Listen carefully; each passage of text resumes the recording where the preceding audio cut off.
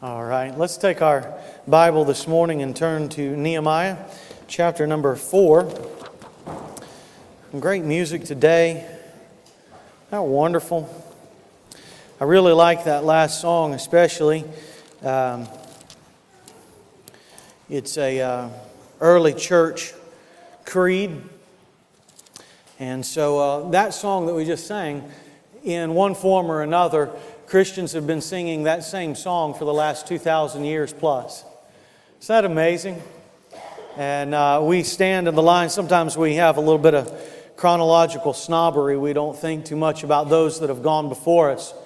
But there have been many brothers and sisters down through the ages that have been singing and praying and giving and preaching and fellowshipping with God's people in God's house. And I'm so privileged and thankful, as we all should be, to be in that line and that great heritage.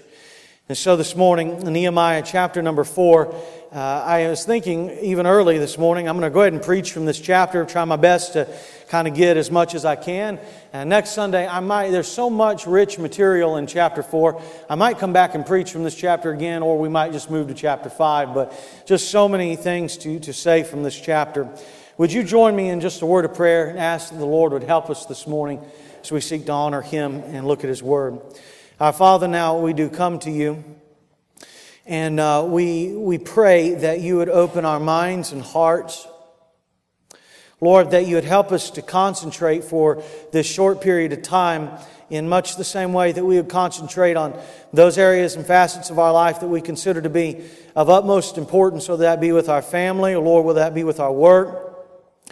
For Lord, the most important thing in all the world is our relationship with You, both individually and corporately as a church.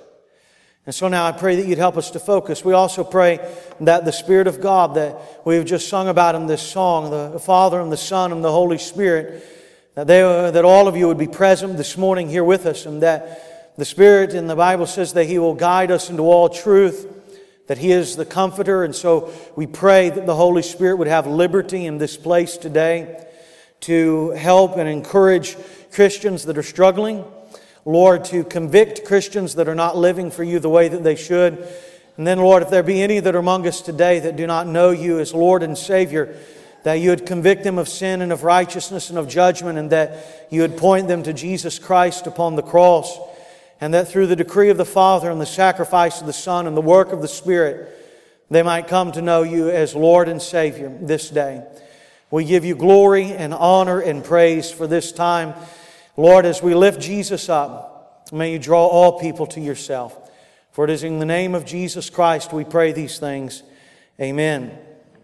Now, when we come to chapter number 4 of Nehemiah, these guys, this whole group has gone back to Jerusalem, and Nehemiah has led the people, and they are rebuilding the wall. They are working.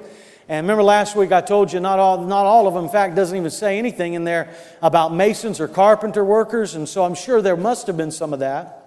But we're talking about goldsmiths, we're talking about perfume workers and moms and dads and children and everybody in between are working on this wall. And so they're doing the best they can. And by the time we get to chapter number 4, we find here that there's all kinds of problems. And so I put in your bulletin that when you're building, you're going to find yourself in the Christian life as battling as well. And that not only was true for Nehemiah and the people of that day, but it is true for the Christian life in this day as well. You can be certain that whenever you start to live for Jesus, whenever you start to work and build in your Christian life, whether fathers, whether that's building into your children or working with your spouses, or all of us together, whether that's living an individual Christian life or the work that we seem to pull together here as a church, whenever we begin to build and work and live for Jesus Christ, you can take it for sure that there will come a battle. That Satan is against us, that he will seek to knock you down and your family, that he'll seek to tear you down and pull you down. And anytime the devil, that old Satan, anytime that he can pull you down and discourage you and keep you from serving God, then he has won the day. And so be sure that when you build, you will also do battle in the Christian life. I was thinking about how with all of our mission teams, I always tell them before we go on the mission trip, and then many of you that have been with us, on the way back we'll stop at an airport somewhere, and on a layover I'll say, now look, The next couple of weeks, you're going to find that the devil is going to do everything that he can to tear down what's going on this trip. He's going to beat you up spiritually. He's going to poke holes in your tires. Some of us, that's been literally. I had that discussion, and I remember the next day somebody called me when we got back and said, Pastor, you're not going to believe it. All my tire went flat. Couldn't even make it to work and had all these problems. You'll find that whenever you start to work for Jesus, you're going to encounter Satan. And I had a dear sister in this church that teaches Sunday school and encouraged me this week. I never even thought about it. She came by the office earlier in the week and was just talking about the Lord and things of God. And she said, I remember when Cheryl Hall, we do the BAC here in the church, Bible application class during the fall and the winter and the spring of our church. Cheryl Hall used to teach, and she was saying, I remember when Cheryl Hall told me I had never been attacked spiritually as much as when I taught through the book of Revelation. And I'm like, hello, McFly. I just got done teaching through the book of Revelation, and I felt for the last few months, man, I just feel like the devil's kind of beating up on me a little bit. I think sometimes as Christians, we get to going and thinking that things are going to always be just okay, and we forget that the Bible says that we wrestle not against flesh and blood, but against principalities and powers in high places, and that we are in a war against the devil and all of his wickedness, and he's coming after you. Did you think about that this week? If you didn't, let that be a refresher that you understand if you're going to live for Jesus, you need to expect that you are going to face some hardships and some attacks and some battles. In fact, if you're in here today, I don't want to put any guilt or frustration on you, but if you haven't felt any sort of oppression or any sort of attack or any sort of, man, I feel like I'm fighting some sort of spiritual warfare here, the Bible says, all that live godly in Christ Jesus shall suffer persecution. And so, when we go through seasons of our life, and if you're just kind of skipping through the dale and you say, man, it's been 10, 15 years before I've ever had any kind of struggle in my Christian life, then I simply would come back and ask you, what kind of Christian life are you really living? Are you building? Are you working? Are you fighting for Jesus? Are you fighting for your family? Are you fighting for your friends? Are you sharing the gospel? Are you living the kind of Christian life that gets the attention of the devil? Or when he looks at your life, does he just kind of yawn and lean back and say, they're not really doing much anyway, I'll go attack somebody else? When we come to a chapter like this, you can make no bones about it. Nehemiah and the people of Israel are facing an attack from Satan, and it comes through mainly these two guys of Sanballat and Tobiah. And so here's what I want to do. I'm just going to give you a few points today, and let me give them to you up front. That way, if I don't get all the way through, you'll at least have them. Simple points. From verse number 6 today, I want to make the point that we have to have a mind to work. We have to have a mind to work. And then from verse number 5 and verse from number 9 today, I would say that we have to have a heart to pray. A heart to pray. So we need a mind to work and we need a heart to pray. And then again from verse number 9, I would say that we need to have eyes to watch. Eyes to watch. And then from verse number 20, I would say that we need to have ears to hear. Somebody in the New Testament was always saying that. You can guess who that would be.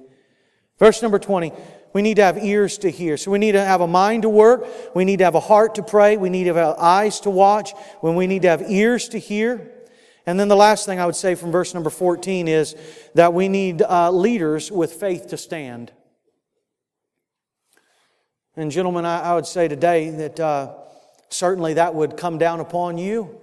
Also upon everybody here today needs to accept that message, but especially the men of our church, that we need to have leadership in our church. We need to have leaders with the faith to stand. You see that from verse 14. So here's what I'm going to do. Let me just read down through this and make some points. So from verse number 1 through 6, let me read those. Now it came about that when Sanballat heard that we were rebuilding the wall, he became furious and very angry and mocked the Jews. And he spoke in the presence of his brothers and the wealthy men of Samaria and said, what are these feeble, now you want to highlight that, what are these feeble Jews doing? Notice the ridicule and the attack that comes. First of all, he attacks the workers themselves. And are they going to restore it themselves? And then he attacks the work itself. Can they offer sacrifices? And then he attacks here the finished product. And can they finish in a day? And can they revive the stones from the dusty rubble, even the burned ones? And then look, his buddy chimes in verse number 3. Tobiah the Ammonite was near him, and he said, even what they are building, if a fox, that is like if this lightweight animal goes up on there, if a fox jumps up on it, the whole wall would break down. Nehemiah doesn't miss a beat. In fact, Nehemiah doesn't even tell you that he's about to pray. Nehemiah doesn't make any prefaces like I'm about to make. All he does is break into prayer in verse number 4. Hear, O our God, how we are despised. Return their reproach upon their own head and give them up for plunder in a land of captivity. Do not forgive their iniquity and let not their sins be blotted out before you. For they have demoralized the builders. So we built the wall, and the whole wall was joined together to the half in the height, for the people had a mind to work. We must have a mind to work, and we must have a heart to pray. You know, when you look at those verses there, Sanballat goes right after the heart of these people. Here they are, a chapter before, they're building, they're going, they're doing, they're giving everything that they have. And this guy comes on the scene, and the very first thing he does is ridicule God's people and the work of God and what they have finished. And in fact, Tobiah comes out on the back end of that and says, hey, everything that you've done, all that you've built, it's so sorry that if a lightweight fox goes up on there, all of your walls would fall down. And you don't have to live in the Christian life too long before you suffer ridicule. Some of you in this room today have faced ridicule from your spouse. Some of you have faced ridicule from your family, friends. Some of you go to school and you're hesitant to stand for Jesus and to live for Him and to let people know that you serve a risen Savior and that you believe on Him because you're scared to death of that community kind of organization where you're the odd one out and nobody wants to be around you and you're not sure if you can defend your faith appropriately. And at this point, you're not even sure still if it is right or good. And you feel the sting of that kind of ridicule that comes at you. Some of you go to jobs where the predominant amount of people there, they don't want to have anything to do with the Lord. And you come to church every week and the preacher says, share the gospel, tell people about your testimony, invite them to church. And you swallow down a big lump in the back of your throat because you know that the first time you say something to somebody, they're going to ridicule you. Thomas Carlyle said that ridicule is the language of the devil. Let me make a couple of points here of application. If you're in this body today and you're the kind of person that ridicules believers, stop. One of the most terrible things is not just ridicule that comes from the outside, but you'd find in verse number 10 of this same chapter that there's even people from within Jerusalem that are beginning to get so nervous and fearful that they're then going to ridicule. And I want to say, look, it's one thing for us to battle as a church and battle as believers, ridicule from the outside, but isn't it a terrible thing when ridicule comes from within the body of Christ?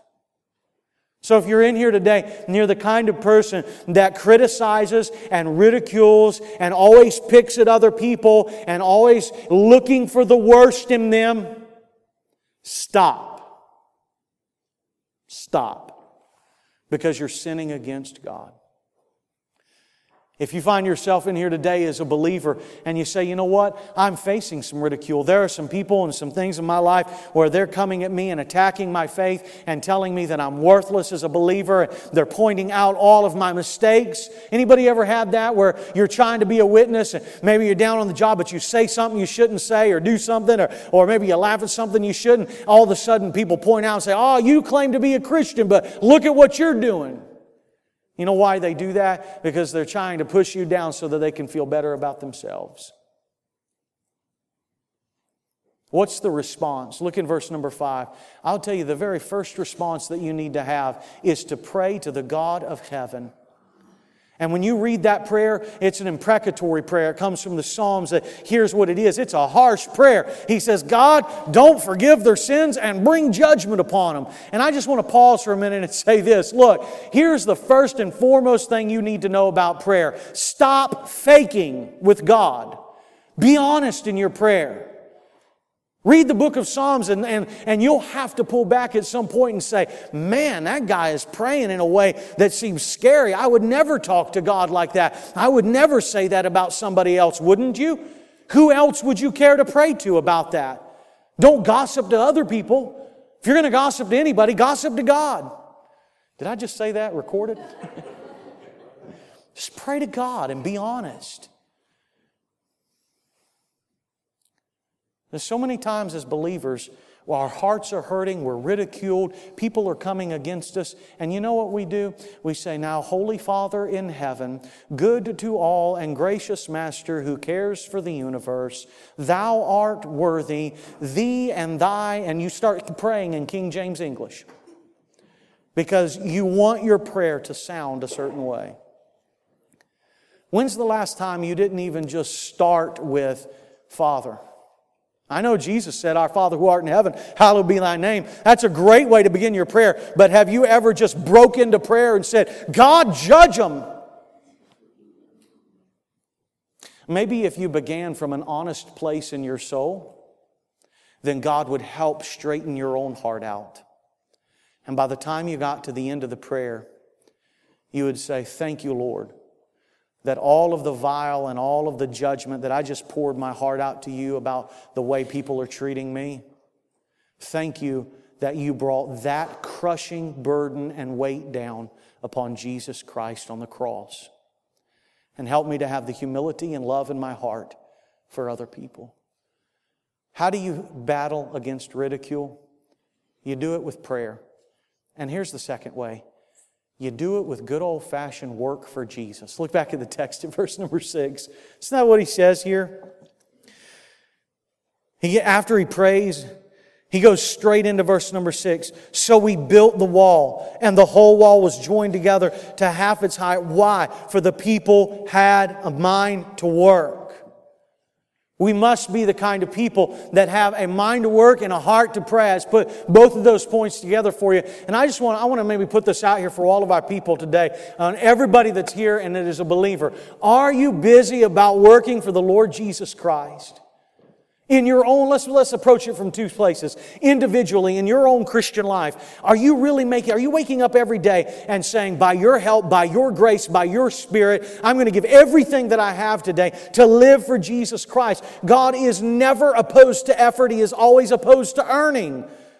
As some people live their life, look, it's not just about earning God's merit. You already have God's merit. God gave His Son. He died for you. You live from the standpoint of grace. But do you wake up every day and say, I'm going to give everything that I have to live for Jesus? I want to read my Bible today. I want to pray today. I want to be kind to people today. I want to find an area in my life and in the church. I want to serve God. I want to live for Him. I want to be everything that my children need me to be. I want to be everything that my spouse needs me to be. I'm going to live for Jesus today. Do you have a mind to work like that?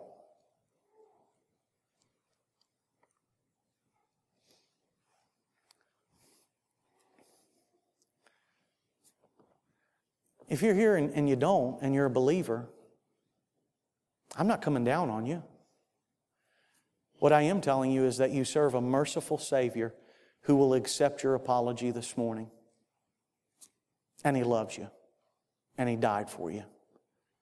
And just as free as you can possibly imagine, right where you are in a little while, we'll bow our heads, close our eyes, and you can pray to God right then. And maybe that would be the great point in your life where you could just say, hey, Lord, man, I really haven't cracked my Bible open much at all. I don't even know where to begin. I want to get some help from the pastor. And I want to start reading Your Word. I want to grow. I want to learn in Your Word. Lord, I'm not spending much time in prayer. But I want to build my life. I want to build those that are around me. And part of that comes through having an ongoing prayer life with the Lord. And I've not been doing that. Hey, He'll forgive you right straight where you are. God loves you. You come to Him and just say, Lord, be honest in your prayer. Have a mind to work and a heart to pray and just say, Lord, I'm not praying, I'm not reading, I'm not serving other people.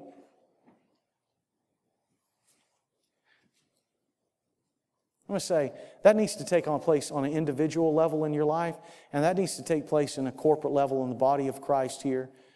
Y'all know me. I've told you 1,000 times, you don't have to be involved in every ministry. You can't possibly do that. You don't have to do everything. And there's some of you, some things that you're not maybe even physically capable of. But shouldn't you pray and find one area somewhere within the church life that you can serve your brothers and sisters? What about sharing the gospel?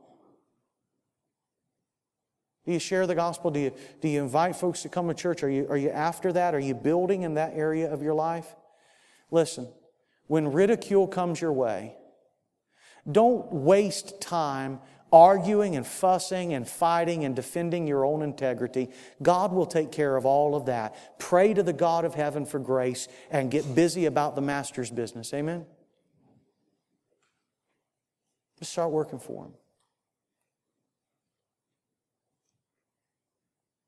And if you are a person in here today that finds yourself ridiculing others as a believer, I would first of all encourage you to get that right with Jesus. And then if that's kind of a habitual habit for you, if that's a problem, if that's a sin for you, get busy about the Master's business and you'll find that that'll go away. You know who the people are in church life that complain? The people that don't do anything. The people that are working for Jesus and giving it as hard as a go as they can possibly go and pulling in the same direction. Sometimes they have insight. Sometimes they even are very realistic. They sit in meetings and say, hey man, this is broken down. But you know, those are the same people that say, it's broken down, Pastor, but we're ready to fix it. Let's get at it. Let's work at it. It's not being realistic. Nobody's asking you to just kind of walk on cloud nine and be in la-la land. Of course you got to be realistic. Of course you got to look at problems. If you never look at it realistically, you'll never solve it. But the people that are those kind of people are the people that say, here's the problem, but we're ready to work. Let's go get it. If you have a problem with ridiculing others, pray and get yourself right with Jesus, and then find a place to start serving in the body of Christ. Find a place to start feeding your own soul. Hey, just a point here. I guess I just feel family today. Hey, I don't preach just a moralistic kind of religion. I'm not just telling you, read your Bible, pray, and if you don't, you're a terrible person. What I'm telling you is that those habits, those disciplines are not there as a checklist like you go to the grocery store. I preach to you about reading the Bible because it's for your good and my good. I don't wake up every morning and say, oh man, how many verses do I have to read today to fulfill that quota? And you should never read the Bible that way either.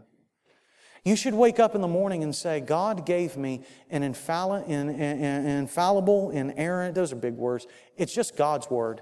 And if I read it, it'll change my life. And I'm going to spend the next 30 days seeing if that is actually a true statement. The same way with prayer. The Bible, it's not like, man, how many minutes do I have to pray not to feel guilty? The reason why I want you to pray is because I want you to experience God one-on-one in your life. And I want you to come to me and say, hey, I know that He's there. I met Him in the secret place and I prayed and God did something for me. And I want to go back at it. I want to do it again and again and again. And then maybe months down the road, you're going to come back and say, man, it's been like a desert. I can't find God anywhere. He's hid Himself from me. And I'm going to tell you, just keep praying. Just keep praying. Just be faithful. Just love Him. Seek for Him and call for Him for all of your heart. And you'll find that one day you'll keep being faithful, and the water gates will open up from heaven and He will fill you and love you and you'll fill it again. And you say, man, that's enough that I can go from that cantina worth of water right there to the next water hole. I can live the next day. I can live the next week. I can do what God has called me to do because I know that He's there. That's the kind of prayer life I want you to have. Not some sort of drudgery in where you just say words and they hit the ceiling and fall back down. And the only reason why you believe in it is because you're a Christian and you're supposed to. Do you pray like that? That's what I want you to have. That's how you overcome ridicule. Let me give you a couple more points. We'll finish for today. Look at verse 7 to 9. Oh man, see now I got to read these words again here. All right.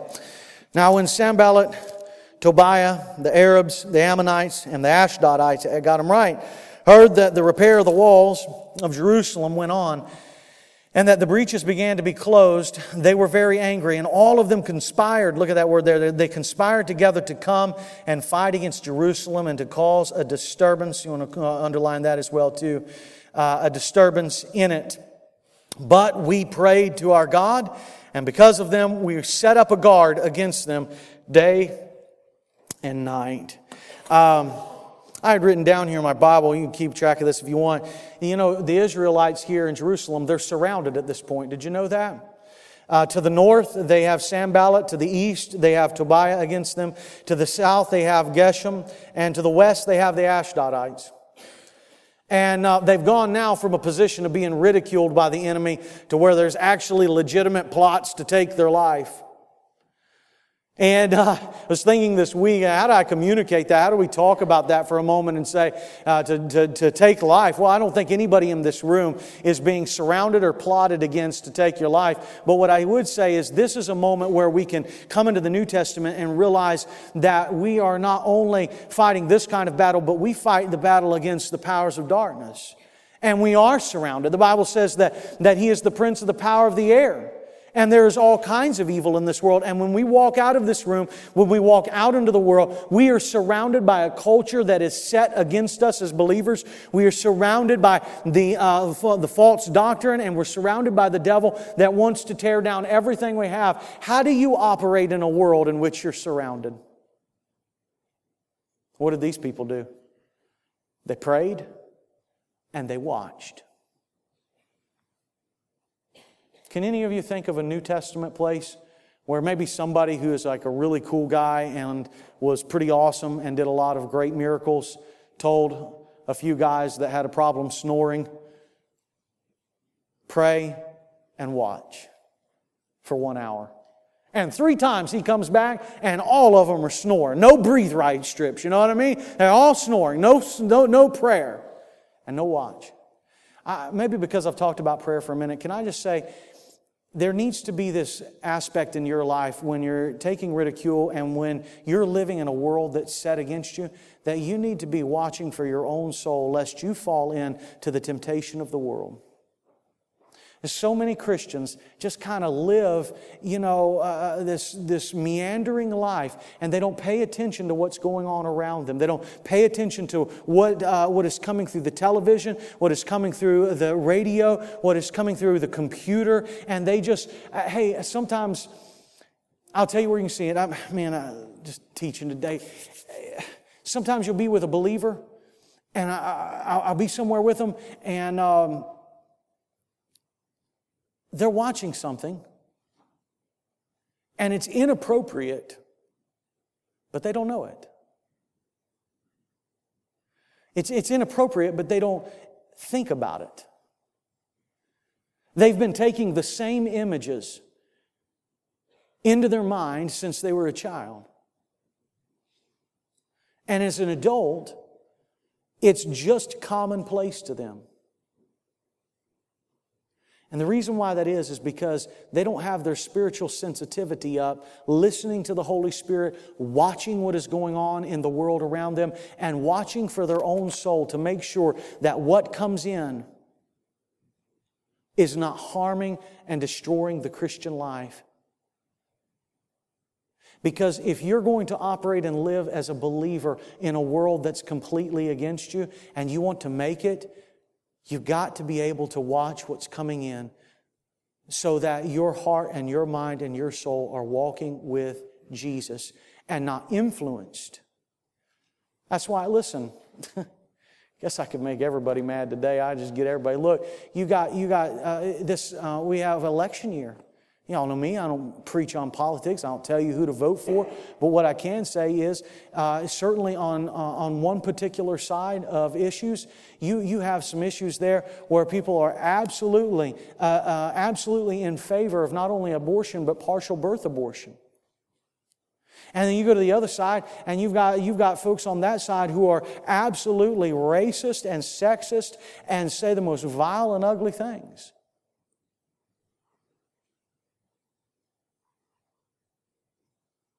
And if you're not careful, you'll go to the ballot box, and what you'll vote is the tradition you've come up in, or worse yet, the blurbs that you've seen on your social media networks, or what people say on the news, instead of immersing yourself in God's Word, immersing yourself in prayer and adoration of Him, and pleading for Him to show you and lead you how to live and be like a Christian. And when you do make your vote, rather than saying, well, I did this, and I did this, and I did that, you can honestly say before the Lord, I don't know, the whole scene doesn't really seem that great this time around, but this is what I've done. And I did it because I'm reading the Scripture and I'm praying to God and I'm watching what's coming into my soul, and I'm not listening and just taking in everything of the world, but I am impacting the world. I am transforming the world. I am not letting the world penetrate into me. I am penetrating into the world and standing in the public square and saying, this is how I believe, and this is the way that I stand. These are the things that we say and do because we are Christ followers. Man, that just wore me out to say that. So let me just give you a couple more points. We'll finish for today. An ear to hear. Look at verse number 20. From verse 11 down through verse number 20, they've been going through ridicule. They've been going through this plots against them. Verse number 10, I don't have any time to talk about today, but it's discouragement from within. And verse 11 through verse number 23, it's fear that they're facing. You see that from verse number 11, verse number 14, and on and on. But let me make these the last one. From verse number 20, you have to have an ear to hear. Look at what he says. At whatever place you hear the sound of the trumpet, rally to us there. Our God will fight for us. Amen? You know why he says wherever you hear the trumpet? Because they're building this big wall. And many of them are on the other side. They can't see or hear when the enemy attacks at one place. But Nehemiah says, when I blow the trumpet, and come to the sound of the trumpet, and the fight is there. And I would say to all of us, listen, when you hear the sound of the trumpet of the Lord, get on board and come to the aid of your neighbor and work together for Jesus and His church and beat the same drum, go the same way, evangelism, missions, discipleship. Spend your life for a cause that's higher than you. Amen? That's what our church has got to be doing. We got to come to the sound of the trumpet for our brothers and sisters that are in need every day and every week. We've got to live for the Lord and for each other. Verse number 14 again. We need a leader with the faith to stand. I should take you back. Let me see where that was. Look at verse number... Oh my goodness. Verse number 14. Oh man. Somebody help me here. There's one of these verses where it says we can't build the wall alone. Anyway. Yeah, verse number 11. Our enemy said, they will not know or see until it come among them, kill them, and put a stop to the work. When the Jews who lived near them came and told us 10 times, they will come up against us from every place where you turn. Then I stationed men in the lowest parts of the space. It wasn't where I was, but look at verse number 14. When I saw their fear, I rose and spoke to the nobles, the officials, and the rest of the people. Do not be afraid of them. Remember the Lord, who is great and awesome, and fight for your brothers, your sons, your daughters, your wives, and your houses. Hey, a couple things. To the men that are in this church, whether you're a father or whether you're just a man in this church as a believer, is that the kind of man you are, or are you a pansy? That's right, I said that. Yeah. Is that the kind of man you are? Let me tell you something. I used to think being a man was slinging a 16-pound sledgehammer, putting in footers for commercial homes. Now you know what I think being a man is? Waking up every day and not sinning against God, but leading my wife to love Jesus and follow after Him. What about you? Your family see you read the Word? Why do you think it's so difficult? Some of you can work 60 hours a week and put all of the bread on the shelf and have all of the things, and you can do it, but you don't live for Jesus. And you're going to find out in the end of days that God looked at that more as a pansy than a man. The Bible does say if you don't work, you shouldn't eat. You ought to be the kind of man that puts food on the table for your family. But I'm just asking, does your family see you do the kind of things that are eternal in nature and not temporal in nature? They should see you do both. And in fact, if you'll do the eternal and put those things first, it'll move your heart to do the things that are temporal. But I want to say, your family ought to see you lead.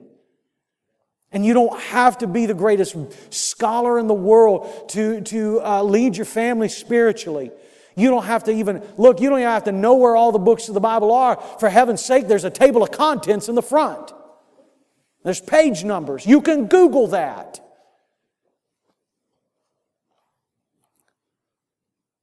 You don't even have to be the one that reads. But you can gather, you can be the one who initiates.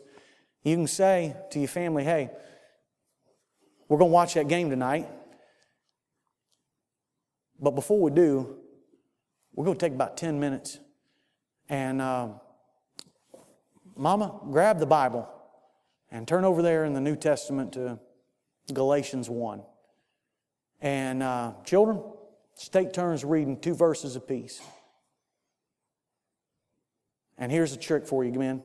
If you don't know how to understand it all, just ask your family these questions. Hey, what does that tell us about God, and what's that tell us about us? Those are 2 of the most important hermeneutical questions. Oh my goodness. Those are 2 important Bible study questions. What does that tell me about Jesus? What does that tell me about God? What's that tell me about us? Just start somewhere. Let your family, let your church see you pray and read and invite people to church. Heaven's sakes, just put a roll of these cards. Man, at our church, we got cards for everything. Put a roll of these cards in your pocket. You know why I just carry them in my pocket? So every time I put my hands in there and feel it, I'm reminded of what I'm not doing.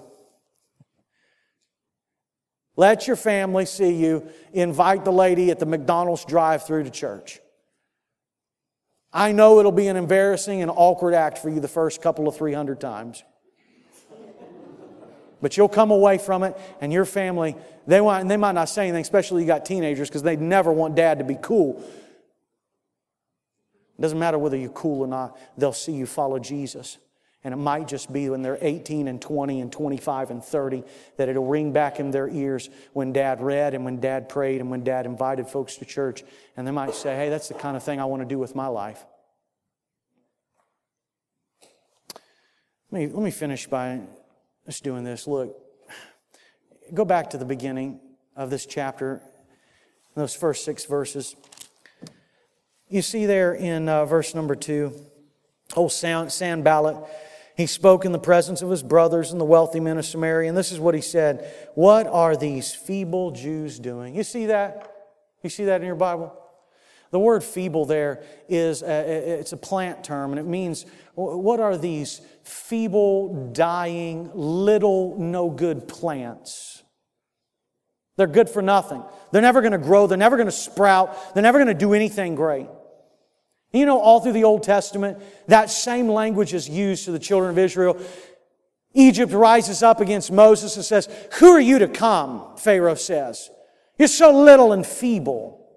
What about Abraham, called out of Ur, the Chaldees? You're so little and feeble. How are you ever going to have a generation that will rise up for you? Do you know where you see this language capitalized? You find this in the great Old Testament prophet of Isaiah. And by the time you get to Isaiah 53, you find that the old servant of the Lord, who is the prophecy of Jesus in the New Testament, that he is cast down in this light to be the feeble and the no good and the weak.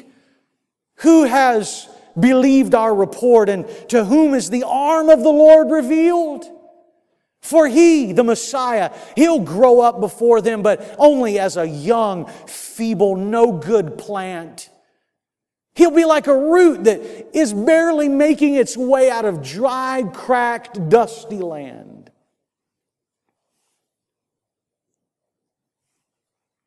He doesn't have any form nor comeliness. He's not a handsome man that we should look after Him, and He's not beautiful that we should desire Him. He's feeble. He's no good. He's despised and rejected of men. In fact, He's the kind of man that everybody else runs and hides their face from, and we don't esteem Him at all because He's very feeble and very little. Surely, He has borne our griefs and carried our sorrows. We did esteem Him stricken and smitten of God and rejected. A man of sorrows and acquainted with grief.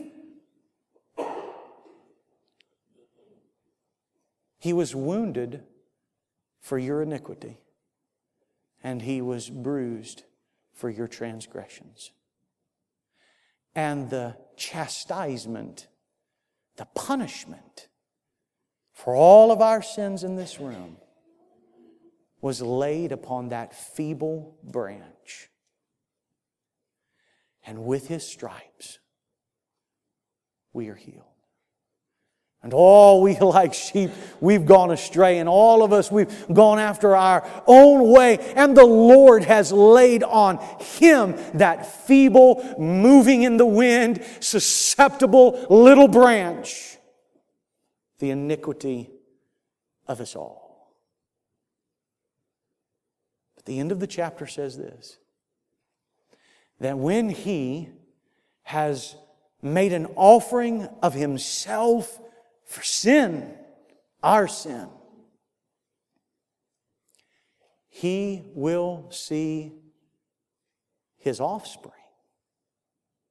The one who dies shall now see his offspring. How do you think that happens? Through the resurrection, because the next words say, for He, His Father, will prolong His days, and the will of the Lord will prosper in His hand. We're going to build, we're going to battle.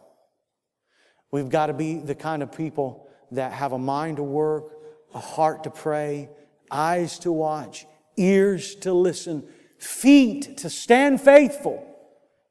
But all the while, we live that way, looking to Jesus, the author and the finisher of our faith.